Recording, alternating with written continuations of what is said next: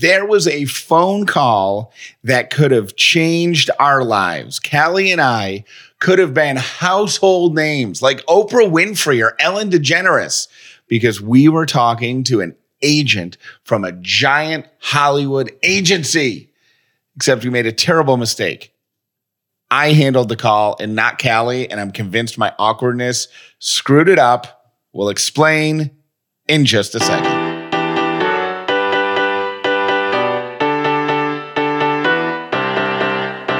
Living in gratitude, finding the positive in every experience, and helping other people do the same. You are now part of the movement. Welcome to the Upside Podcast with Callie and Jeff. How to be awkward 101 while on a business call. That course happens in 90 seconds. But first, some exciting news. We've said from the beginning that the Upside is going to be an inclusive, we're all going to do it together project. And so when you guys ask for some merchandise, we deliver. And y'all asked for Weaponized Hamsters t-shirts. If you haven't listened to episode 4 yet, go listen back to episode 4, and the title of it starts with Weaponized Hamsters, so you can't miss it. But after that episode, we were all dying laughing at that term and decided we needed band shirts. You asked for Weaponized Hamster band shirts, so we did it, and they're up. The pre-sale is happening right now, so you can get the shirt sizes that you want, and then we'll order a couple extras after this pre-sale is over. But probably won't have much more beyond that. And they're not coming back. This is like a one-time thing that we're doing. So the next 2 weeks, pre-order your shirts. You can go find links in me and Jeff's Instagram accounts at Jeff Dollar. Oh, no. It's easy to find them. Weaponizedhamsters.com. Perfect. See, this is why I love Jeff Dollar. Weaponizedhamsters.com will take you to our shirts. And it's hamster spelled Hamsters. No P. No P in hamsters. All right. Was it as bad as I thought it was during our phone call with the big time guy? Well, I don't know because I was only hearing one side of the conversation. Like Jeff didn't put him on speakerphone, so I don't know what he was saying to you, and I couldn't read his tone. So I was only going off of what you did, and I honestly didn't think it was bad. And Jeff's been beating himself up over it for the past, 4 days? You only get one shot to make a first impression. Okay, rewinding, if you haven't caught up on the Upside episodes from last week, Callie and I got a message from a guy who works with United Talent Agency, which is one of the biggest talent representation firms in the country, right? Yeah, I mean, they have Jeff Foxworthy, Seth Meyers, they have Diddy, they have Guns N' Roses, they have my favorite podcast, Crime Junkie, they have the Spice Girls I saw. So these guys are a big deal. They're a huge deal. And they reached out to us after the tremendous success of the first few episodes of the podcast and said, we want to have a conversation and get to know you guys further. It was so bizarre. It was such a bizarre message to get that we thought it was a joke. But when we realized it wasn't, we had a call set up for last week at it's like 6:45 at night, and it made for a very anxious day. It was very exciting. Because who gets to talk to a Hollywood agent? Jeff is pretty giddy right now, and I'm like, hello, you've been in this business for 20 years in the radio business? And Jeff said, I've never gotten a call like this before, so I'm super nervous. And he was being all like awkward. And I don't know. I didn't know how to handle it. Like in retrospect, I probably should have just written back and said, hey, thanks for your interest. My wife and I will both be on the call, right? Should I have done that? Did I? No, I think you're way overthinking. All right. Well, the guy called like right on time. His assistant says, hello, I've got blah, blah, blah, and on the call. And then there was another person on the call. And are you ready for them? Like the president's calling or something, right? And I go, yeah, I'm ready for him. So we go into the bedroom because that's the room where the dogs will make the least amount of noise. Like if somebody came to the door or there was a squirrel or a chipmunk or something, the least disturbance would be in the master bedroom. And Callie sat on the bed and I paced while I talked to this guy. And I felt so awkward and weird during the call. I don't see anything. I don't know why you're freaking out. Here's why I think you're freaking out. I think you're freaking out because normally before you have an important call, Jeff likes facts. He operates on facts. Okay. So every important conversation in his life, he walks into armed with a set of facts. He probably would have been a great lawyer. So this time, he didn't come in armed with any facts or any goals of what he wanted to say. He just hopped on a call and had a normal human being conversation. And he's not used to that. He's used to like not scripting his calls, but like, practicing and kind of knowing what you want to say. And you didn't do that. So I think you're feeling insecure because you didn't do that.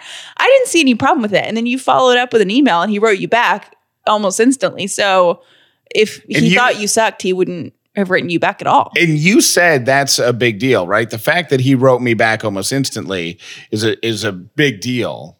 You know what I feel like right now? I feel as though we just went on a first date and we're like, do we call? Is it good that he called the next day? Is it bad? Like, that's exactly what it's like. Yeah.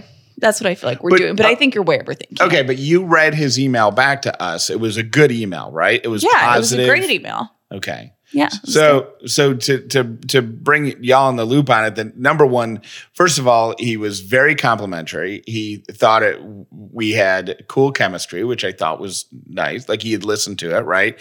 He loves the fact that we are not like preachy like here's how to live your life. Yeah. That we're telling the stories, the ups and down stories of our own lives and using that as kind of like a springboard to talk about our belief in gratitude and finding the upside and all that. So he liked all of that stuff.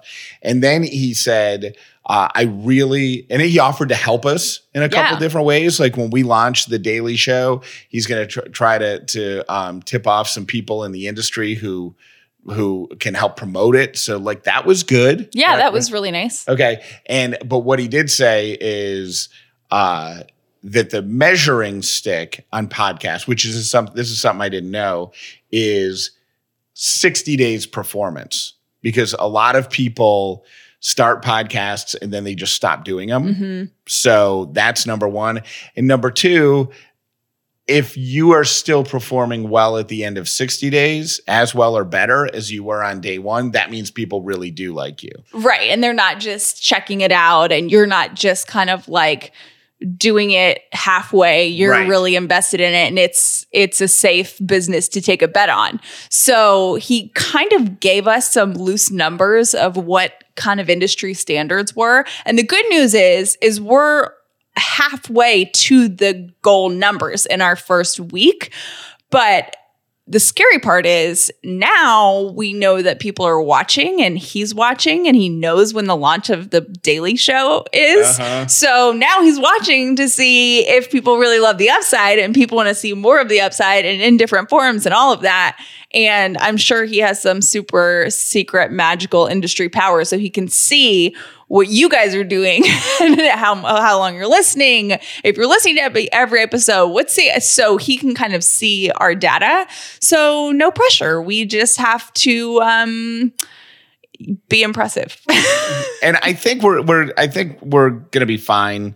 Like, I think we're okay with that. I'm worried about me because here's a little behind the scenes with radio. Like the old school, the radio I've worked in for 20 years, right? Is when you get ratings, they are based on the shows that you did like a month ago or more. So if you look at a thing and say, hey, this many thousands of people listen to you, like we get a thing, and because this is how you're performing, this is how many thousands of people listen to you. It's not immediate. It's like a star. You know, you look at the star and you're actually looking at the light from a year ago or 10 years ago or 100 years ago. Okay. That's what radio ratings are. You're looking at data from shows you did a month or two ago. With podcasting, I have learned that I could refresh the numbers every hour and see how we're doing, how long people are listening to episodes. Jeff's been sitting in front of a computer for like a week. I can't not do it. He can't not do it. He loves data. So I don't know if you love data like Jeff Dollar loves data, but he likes to see real-time data and then say, okay, here are the trends. And he knows by percentage, what percentage we go up at what times of the day. I mean, he has got the math all figured out. I used to be I've always been that way with concrete numbers. Like I used to refresh my bank account when I knew a direct deposit was going in. So like I knew exactly when it was going in. Mm-hmm. Like I just like concrete data facts. It's like one of those gravity blanket things that you like. How is that at all the same? It just smothers me in comfort. It's comforting to you to see numbers? Yeah. No, it's comforting to you to see numbers when they're good. When they're bad, you don't feel anxious about it? No, that's not true because even if they're bad, that's useful data. Oh, so you can take whatever data it is and turn it into something else. And that's it, just receiving that data. And I think that's why there were times working in radio, especially at Star when it was my name on the show, like I would be so consumed with performance and like how we were doing because I knew that it would be 6 weeks before I would have input on how we did. And even that input is difficult to extrapolate from. Yeah. Like with a podcast, like I can look an hour after I post this and see if anybody cares about this conversation. Yeah. Like I can look and see if everybody shut it off right now, I would be able to say, well, nobody cares about my weird data comfort. You know what I'm saying? Like, so I just, and I'm the total opposite because if I were looking at data and it wasn't great, I would sit there and be like, oh my gosh, everyone hates me. I suck. This is never going to work. And Jeff uses it as jet fuel, like for a rocket. Do you remember that super bizarre complaint that somebody sent to us and I forwarded it to you because it was funny? Oh, Jeff thought it was hilarious and it made me want to cry. And you said, please don't send me anything like that. It was basically saying it was a complaint about the podcast that was so outrageous that it couldn't even, it was like. It wasn't even an insult. It wasn't saying Callie talks too fast or whatever. It was saying, oh, you guys only did this because Callie's can't get on the Real Housewives or something dumb like that. And oh, what a great project to do after Jeff gets fired. This is whimsical or something. Yeah, it ridiculous. Was really weird. And she wrote back and said, please don't send me stuff like that. I felt so bad because to me it was funny. I don't want to know. Jeff thinks it's funny. I am a little more sensitive and I just don't need to, everybody says to me on Instagram all the time, what other people think of me is none of my business. Well, and I like your Instagram policy that I know that you are going to carry over to the Upside, which is we're just not going to allow negative energy in the space, not because we don't want critique or feedback or criticism or your feelings, right? But if you are being nasty just for the sake of being nasty, like that's kind of Callie's measuring stick for muting somebody or blocking somebody is if you're nasty just for the sake of being nasty, then you don't get to be in this space. I have said it a million times on Instagram. You don't get to be mean to me in my house. And it's what we're going to do with the Upside too. We're working this week on building the Upside community. And there are going to be house rules of how you're allowed to treat other people. And that's how you, in my opinion, create a safe space. And to me, Instagram is a safe space, a community of people that get it and get what we're trying to accomplish. And if you don't get it and you're being nasty and you're trying to make me feel good, then you don't need to be on my page. And if you can't click the unfollow button yourself, I will gladly block you. And I think that's a really great lesson for like real world, like non-internet stuff too. Like if somebody is being nasty to you just for the sake of being nasty, right? You might not be able to block them or ban them. Like if you have a coworker who's just nasty or negative or a bully or rude or whatever, you probably have to tolerate it because it's your job, right? But you don't have to let it rattle you because they don't get to do that to your house. Yeah, but sometimes, I mean, I've even stood up to coworkers that I think are nasty. And it makes me a little bit nervous, but I'm like, well, okay, worst case scenario is I get fired for standing up. But I was always the kid growing up that wasn't very cool. I was really shy and got bullied sometimes. So I never really had a voice. And everyone, not everyone, but I feel like a lot of people have this ignore it, brush it off mentality. And I don't think that's mentally healthy to brush it off. I think now that I've kind of found some self-confidence, I heard people at work saying something nasty about another coworker and it was like within their earshot. And I turned around and I was like, no, we're not doing that right now.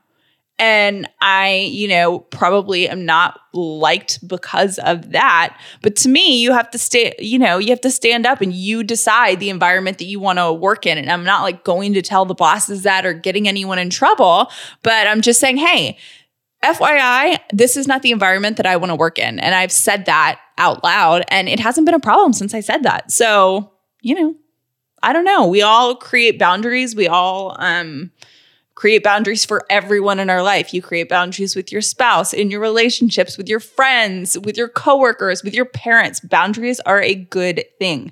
And I think it's good to remember if you are, like, let's take the workplace out of it because that's a sticky situation. But if you have people that you invite into your world, like socially, like your friends or family or people who come into your spaces, like, the house just isn't a physical structure. It's an emotional bubble as well. And if they are coming into your bubble and throwing spears or punches or whatever, just for the sake of being nasty, kick them out. Have you had to do that in recent years? I don't confront people. I'll just cut people off. Like if there's people who are too negative or too whatever, I'll just cut people off. Like ignore the texts and not return the calls and. Yeah. But I've also been guilty of it too. Like I know as a person who tries to be funny and stuff, like sometimes I am funny at the expense of other people. Like I'll make fun of somebody and I'm not happy. Like that's something I've actively tried to change over the past several years. I didn't even notice that about you. I didn't know that was something you were insecure about. Is there a moment that made you feel bad or you're just like, that doesn't feel cool? I think it's because it's kind of like the easy way out. Like that's the easiest way to get a laugh is by making fun of somebody else.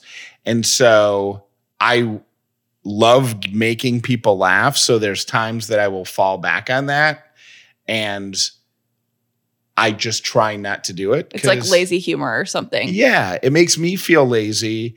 And, I'm very equal. Like I also put myself down. I'm pretty self-deprecating too for a laugh. So it's not like I'm not, making fun of other people as much as I am just trying to go for the laugh. And that's not fair. And because I don't know, it's a weird energy. And that has been a conscious shift of mine over probably the past 5 or 6 years.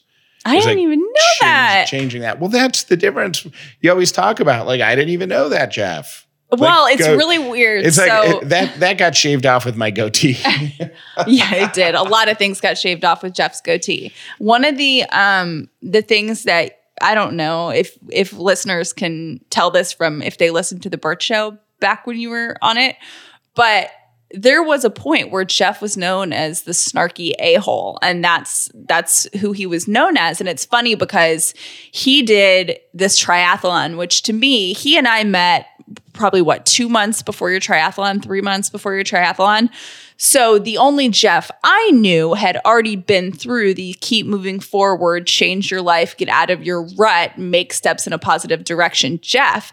And when we started dating, people in his life that love him. Well, that was also, too, it's important to note, that was also post-divorce. Yeah. And that was at the time I went through my divorce, I also took a hard look at myself because I wanted to find out it was the first time I had gone to therapy. It was the first time I had ever really started to look inward and look at myself to try to figure out what makes me tick in the way that I tick. And so the post-divorce Jeff was more introspective and self-aware, which then led to all of that other stuff you just Do you explained. think that's because of therapy? Like, was that your oh my gosh moment, or did you have the oh my gosh moment before you went to therapy? I mean, it would be hard for me to pinpoint a moment in time. Like, I wouldn't be able to say one came before the other. It was just A period of. which is so funny. And I don't know if this is what you were going to say, so sorry if I'm stealing your thunder, but it's so funny to hear people say, like, I remember you, like, when I came over to actually, that's not a fair assessment, because I was uncomfortably tame at Star, like, because I was really trying to reel it in, and I was getting, be friendly to everybody and blah, blah, blah. So I think part of the snark was gone, but there's definitely been an evolution of Jeff. Oh, for sure. And I've gotten to see it. And I've gotten to see it. You start at a point of wanting to change and all of the self-growth that you've been through. I don't know the old Jeff. So it's funny when I hear people that have known you for a really long time say, Jeff used to be so different. Oh my gosh. And I don't know what that was about. I mean, in my head, when I look at you, the triathlon changed your life. But in you, I think maybe you see it as, your divorce. And Well, the triathlon was part of that season, right? Or part of that period of time. The triathlon was part of that, but not all of that. And it's funny because you said in, I think the very first episode, you said that did you say this in the first episode? You said somewhere, we did a bunch of practice episodes that we never uploaded. So I can't remember if this is something that we talked about the first episode, but I think it is, where you said that the triathlon was a disappointment for you long term, which is funny because I see that as a huge pivotal point in your life. The part of it that's disappointing is that I didn't stick with it. Like, I thought I had an expectation that it would be completely life transformative, and as far as physical fitness and mental endurance and being able to accomplish things. And so I did a couple of triathlons, and then I did a half marathon. And then for whatever reason, it just faded away. And so the entirety of it right now is disappointing, but I also have the ability to change that narrative. Like, I've started to run a little bit. Like, I can move it from being it's disappointing right now. Disappointing right now doesn't mean disappointing forever. Or as a whole. Right. It just means that part of it was you thought, okay, the rest of my life and this physical, mental change happens now. And then you're like, oh, but also there's a movie on TV. I don't know. Right. But I think everyone struggles with that. So what were we got so off track. What were we even talking about? We were talking about, I don't remember. Well, here's a good transition because we are going to record an episode.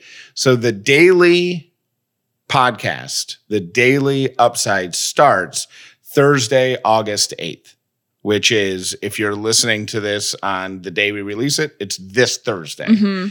And what we need to do, because so many people are telling other people about the podcast, and those other people don't know Callie from Instagram. They don't know me from radio. They're just friends of They're like y'all. new friends. Yes. Yeah. So what we need to do is we have to record an episode and put it online sometime on Wednesday and have that episode be kind of a get to know Callie and a get to know Jeff episode, kind of a welcome to the family type thing. Yeah, which is a funny thing to do because you think, oh yeah, I can tell people about myself but then you sit down and you take out your pen and you're like, okay, Right.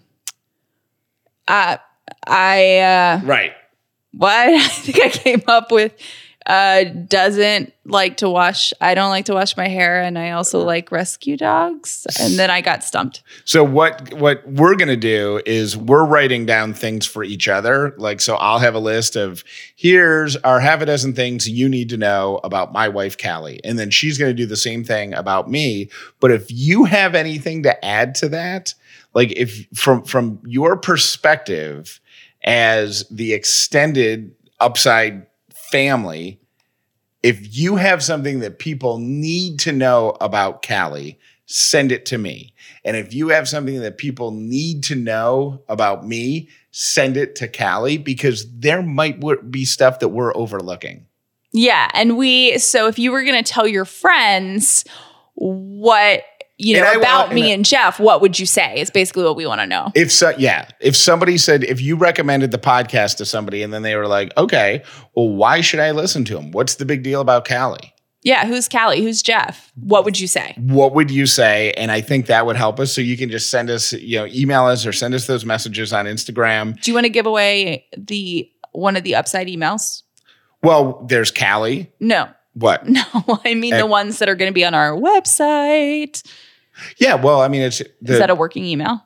CallieandJeff.com. So yours is Callie at CallieandJeff.com. Okay. And mine is goodlooking at CallieandJeff.com. Shut up. No, we have an email address set up, lovenotes at CallieandJeff.com. Isn't that where you want to send people?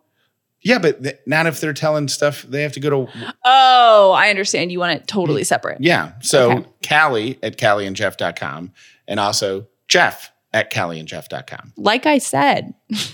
And that's how we'll do it. And I just want to save Callie's inbox too. We all know that I'm very attractive physically. Mm-hmm. So you don't have to bring that up to her.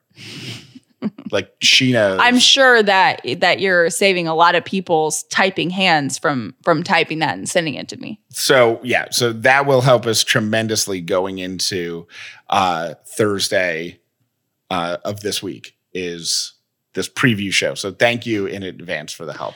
You know what is also crazy about this week? What? This would have been our due date week. I know that, and you know what? It's a sad thing. I have been dreading talking about this on here. Why? Because I have been really caught up in the excitement and the good part of the Upside that I've been kind of avoiding thinking about that. And I really don't want to cry and get upset about it. But I saw that on the show schedule and I was like, oh boy, okay. Like I've just been dreading talking about it. Well, okay. The positive part of it, which sounds like a terrible thing to say, but if you don't know, Callie and I were pregnant at the end of last year, and then at the beginning of this year, we were not. Like some crazy number that doesn't get talked about, but like 1 in 4 women, 1 in 5 women suffer. 1 in 4. 1 in 4 women suffer a miscarriage with their first pregnancy, right? And Callie was one of those women. So we lost the baby that we thought we were going to have. And it's obviously something that we're going to think about forever, but we don't think about it enough to have realized until after the launch date of the podcast was set that we are launching the podcast completely accidentally on what would have been the due date of our child. Oh, you're coughing. I thought you were crying. No, I'm coughing. Can I have some of your water? Yeah, you can. Don't drink water. Oh, just don't drink out of I have a cold sore. So Jeff gave me a lecture before we came on here and said, don't drink water on the air. You just got water in your computer. So anyways, it's purely coincidental that we are birthing the Upside the week that we should have been birthing our kid. First baby. How do you feel about it? For me, it's not fair to ask me how I feel about it because it's sad, but I have no doubt. No part of me is doubting the fact that we will have a family when it's the appropriate time. Mm-hmm. And just because the way my brain works, I'm so logical and so practical about stuff that makes it it's not okay. I know I'm trying what you to mean. choose I my know what words you mean. carefully. I know what you mean. Yeah. Yeah. Do you want me to ask you how you're feeling about it? Or yes. Okay. How are you feeling about it? I didn't know if you wanted me to ask because you said you didn't want to cry, but I could see you tearing up. I feel I am the same way. I mean, I have no doubt in my mind that we're going to be parents. Like whatever. For me, the part I get upset about. You know what? Lily, our dog, just ran out of the room in protest because we're already parents to two wonderful dogs. She just ran out of here if you couldn't hear. But for me, the sadness doesn't come from the fear that we're never going to get another baby. Like this sadness for me comes with, I think, when we found out we were pregnant, it was a scary but exciting thing. And this weird, after we saw the heartbeat, something happened with me where I felt that instinct to protect it. And even super early on when I didn't have a bump, I felt like I caught myself having my hand around my stomach or kind of like guarding my stomach unintentionally a little bit more because I think it's instinctual. And this kind of protective thing comes into play super early, at least it did for me, where I'm like, okay, I've got to protect this thing. And I couldn't protect our baby. And that is the part that I get sad about even still, because it's not that we don't have a baby, it's that I couldn't protect that baby. But that's what you're saying is illogical, right? Well, it's not illogical. It's a feeling. It's not like I think I could have done something differently. I don't feel that way. But when I went to therapy, which is like 2 weeks after we lost the baby, I said to my therapist, the vision that I have in my head of closure is like being able to hold our baby and saying, I'm sorry that I couldn't protect you more. So that's the part that is really hard for me. So it's not, I don't think we're never going to have a baby. I feel sad for that baby. Like I wish that I could say I was sorry. I thought it was really interesting. I think it was your therapist who pointed it out. You can take a drink. She's very nervous because last time you just took a big guzzle right into the microphone. So just teaching you studio etiquette. You good? Yeah, I'm good. All right. So I thought it was really interesting what your therapist said about the whole, I think it was your therapist, maybe it was mine, somebody smarter than us, said that one of the tragedies of miscarriage is that there's no funeral. Like there's no service. There's no closure. There's no steps for taking care. The way there is with another loss. Right. Right. So had the baby lived and been delivered and lived to any age outside of your body, and then something tragic happened, there would be an opportunity for that closure. Right. But there's kind of not. Well, she was explaining. And on top of that, I think it's ridiculous. Sorry to cut you off, but I think it's really, I think you're so brave, and I'm so proud of you for talking about this the way you do, because it's ridiculous to me that it's so prevalent, but so not talked about. Like, if it has happened to you, it is not a failure. It's not a failure. It's not your fault. It's just the way things happen sometimes. And, I think for me, what my therapist was trying to explain to me, because it was my therapist that said that, I was struggling because, when you miscarry, I took a couple rounds of pills. This is about to be kind of graphic. So if you have kids, now would be the time to hit pause and pick it up later. But I took pills to miscarry. And so you're seeing things come out for a little bit. And I saw the last little bit that I didn't want to see actually when I was at the doctor's office. And you basically just like, you're in a place where they know how to handle that, and you basically just throw it away, literally throw it away. And there's no like, I struggled. I still struggle with this so hard about feeling like I abandoned our baby. Like I threw away our baby. That's how I feel. And so what my therapist was trying to explain to me is that there's no like thing in place when that happens and you see that, or if it passes, like there's no thing set in motion. So there's no like, for weeks I was like, how am I different from those women that abandon their children, you know, give birth and throw their babies away? Like, how am I different than that? And what she was trying to explain to me is this grief is so weird because if there was a tangible baby that you had in your arms that you lost, you would do all of these things, and there would be a funeral and people would come to you, and then you'd have like, you know, people would bring stuff to your house. Like there would be this whole process. Like there's no clear-cut path for how to navigate this kind of loss. Like you couldn't have done anything differently than what you did. And so that's been the hardest part for me. So you're sad because we didn't get casseroles? No. Is that what you're saying? See, Jeff Dollar is my upside all the time. Whenever I'm sad, he's always my upside. Do you think, I was about to say, have you been able to work through it? Because I knew that you were sad about that, but we've had a lot going on. So right. Where are you in the process? Like, does your therapist think that it's something that can ever be come to terms with? Or is it just she doesn't think it's you learn to live with it? Or I went into her. It's a form of grief, right? It is a form of grief. And I went into her saying, okay, how do I get over this? And I think I asked her, I'm like, when am I going to move on from this? Like, I'm sick of being sad. And she said, well, healthy grief. She said, I don't think it's healthy to lay in your bed and never get out again because you're so overwhelmed with sadness.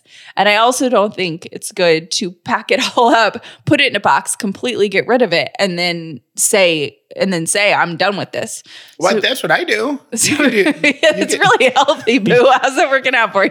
You can do that. I've done that just a lot. Act like the box isn't there. It's just not there. It's just, you know. Right. And when you walk by the closet where you keep those boxes, you don't even look in that direction. Yeah, no, it's fine. Avoidance is great. But she said, she told me to see grief horizontally and that it was just something that was going to pop up in healthy places throughout my life. Like when our baby would have graduated high school, like life moments for that child, that's when I will probably feel grief, even if we have other children. And she said that is healthy. It's healthy for grief to pop up every once in a while throughout your life, but you'll probably, you know, I had someone message me on Instagram that said, I'm 53 and I have kids that have graduated high school, and I cried last week about the baby we lost, and we have 3 healthy kids. Why is it? Because why do you think it is such a non-spoken about medical thing? Because I think, I mean, you saw me 2 days after I started that we knew that we lost the baby. Newsflash, I saw you every day. I know, so but you saw when we made the baby. I was there a lot. The whole thing. But the mental thing that you go through, I was convinced for the first 2 weeks, granted my hormones were out of control, but I was convinced that I had killed our baby. So I think women, I couldn't even say that to my friends for like 2 months. Say what? Say I felt like I killed our baby. Like I felt that guilty about it. And I think it's a guilt, and almost for me it was an embarrassment, not that it happened, but that I felt like, what if I did something wrong? What if I took medicine what if I drank when I didn't know I was pregnant? What if?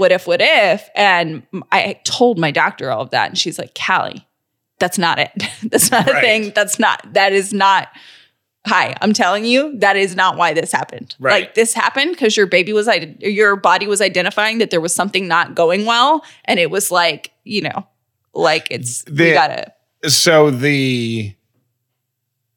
So it's almost like this catch-22 where people don't want to talk about it for fear of being labeled negative.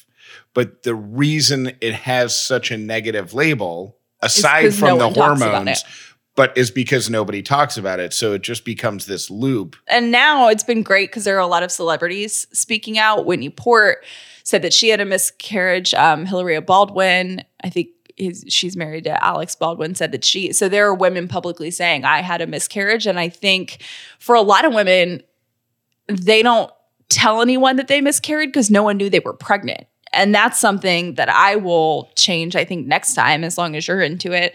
Like, I don't want to wait and tell people we're pregnant because you're not, quote unquote, supposed to. Because, so the 3-month mark? Yeah, but then you're supposed to be sick, tired, not drinking, all of this stuff. Like, that is exhausting, and you're already exhausted. And then we lost the baby anyway, and no one knew. So I'm like, all right, I'm not doing that again. When we find out we're pregnant, let's tell our parents, let's tell our friends, and then let's tell the world. So can we address then what what I think is the most awkward part? Jeff hates this. Oh my God. I don't know, because I don't know how to handle it. But because you were so brave in public and, were willing to share about our miscarriage, everybody knows the timeline of when it happened. And especially women who have experienced it or know someone experiences it, knows that it's not like a, 1 weekend process. Thing, and then you're back. So enough time has passed that people are asking the question, and we don't have to argue whether or not this is an appropriate question. That's not my point. But there are people who say, "Are you guys trying?" Which to me, I hear as, "So you doing it?"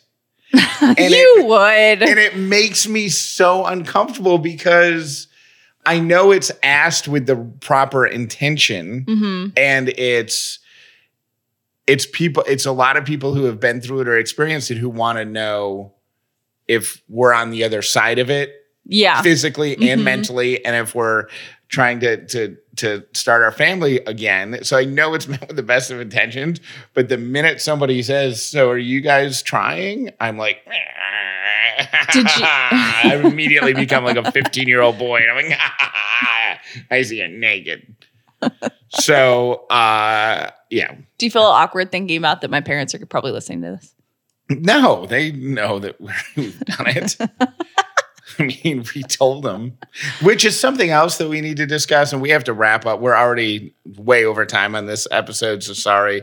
But we have to address the audio that we have of telling your parents and my parents, because I don't know what to do with it, because it's really...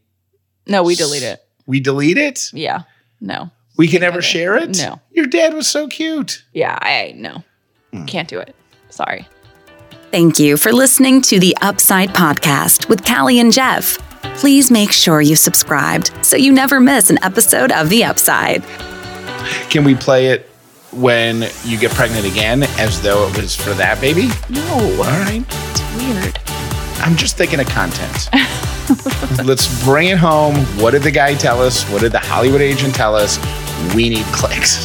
Oh my gosh. We need listens. You're horrible. All right. Well, we go daily. I guess I don't see. This is what I don't know how to address on podcasts. If you're listening to this on the day it's released, we're going daily this Thursday. So just a quick reminder, we're going to record an episode of the show telling people what they need to know about us. Did I explain that properly? So we need your emails. Jeff@CallieandJeff.com. Tell me things that people need to know about Callie, and then email Callie@CallieandJeff.com. Things that people need to know about me, and we'll record an episode. It'll be kind of like Callie and Jeff 101. then there's a launch day. And the launch date is this Thursday, Yay. provided that you're listening to this before Thursday, August 8th. I'm going to have to. Okay, yeah, but maybe just stop talking. That's a great place to end the podcast. Thank you for listening to The Upside.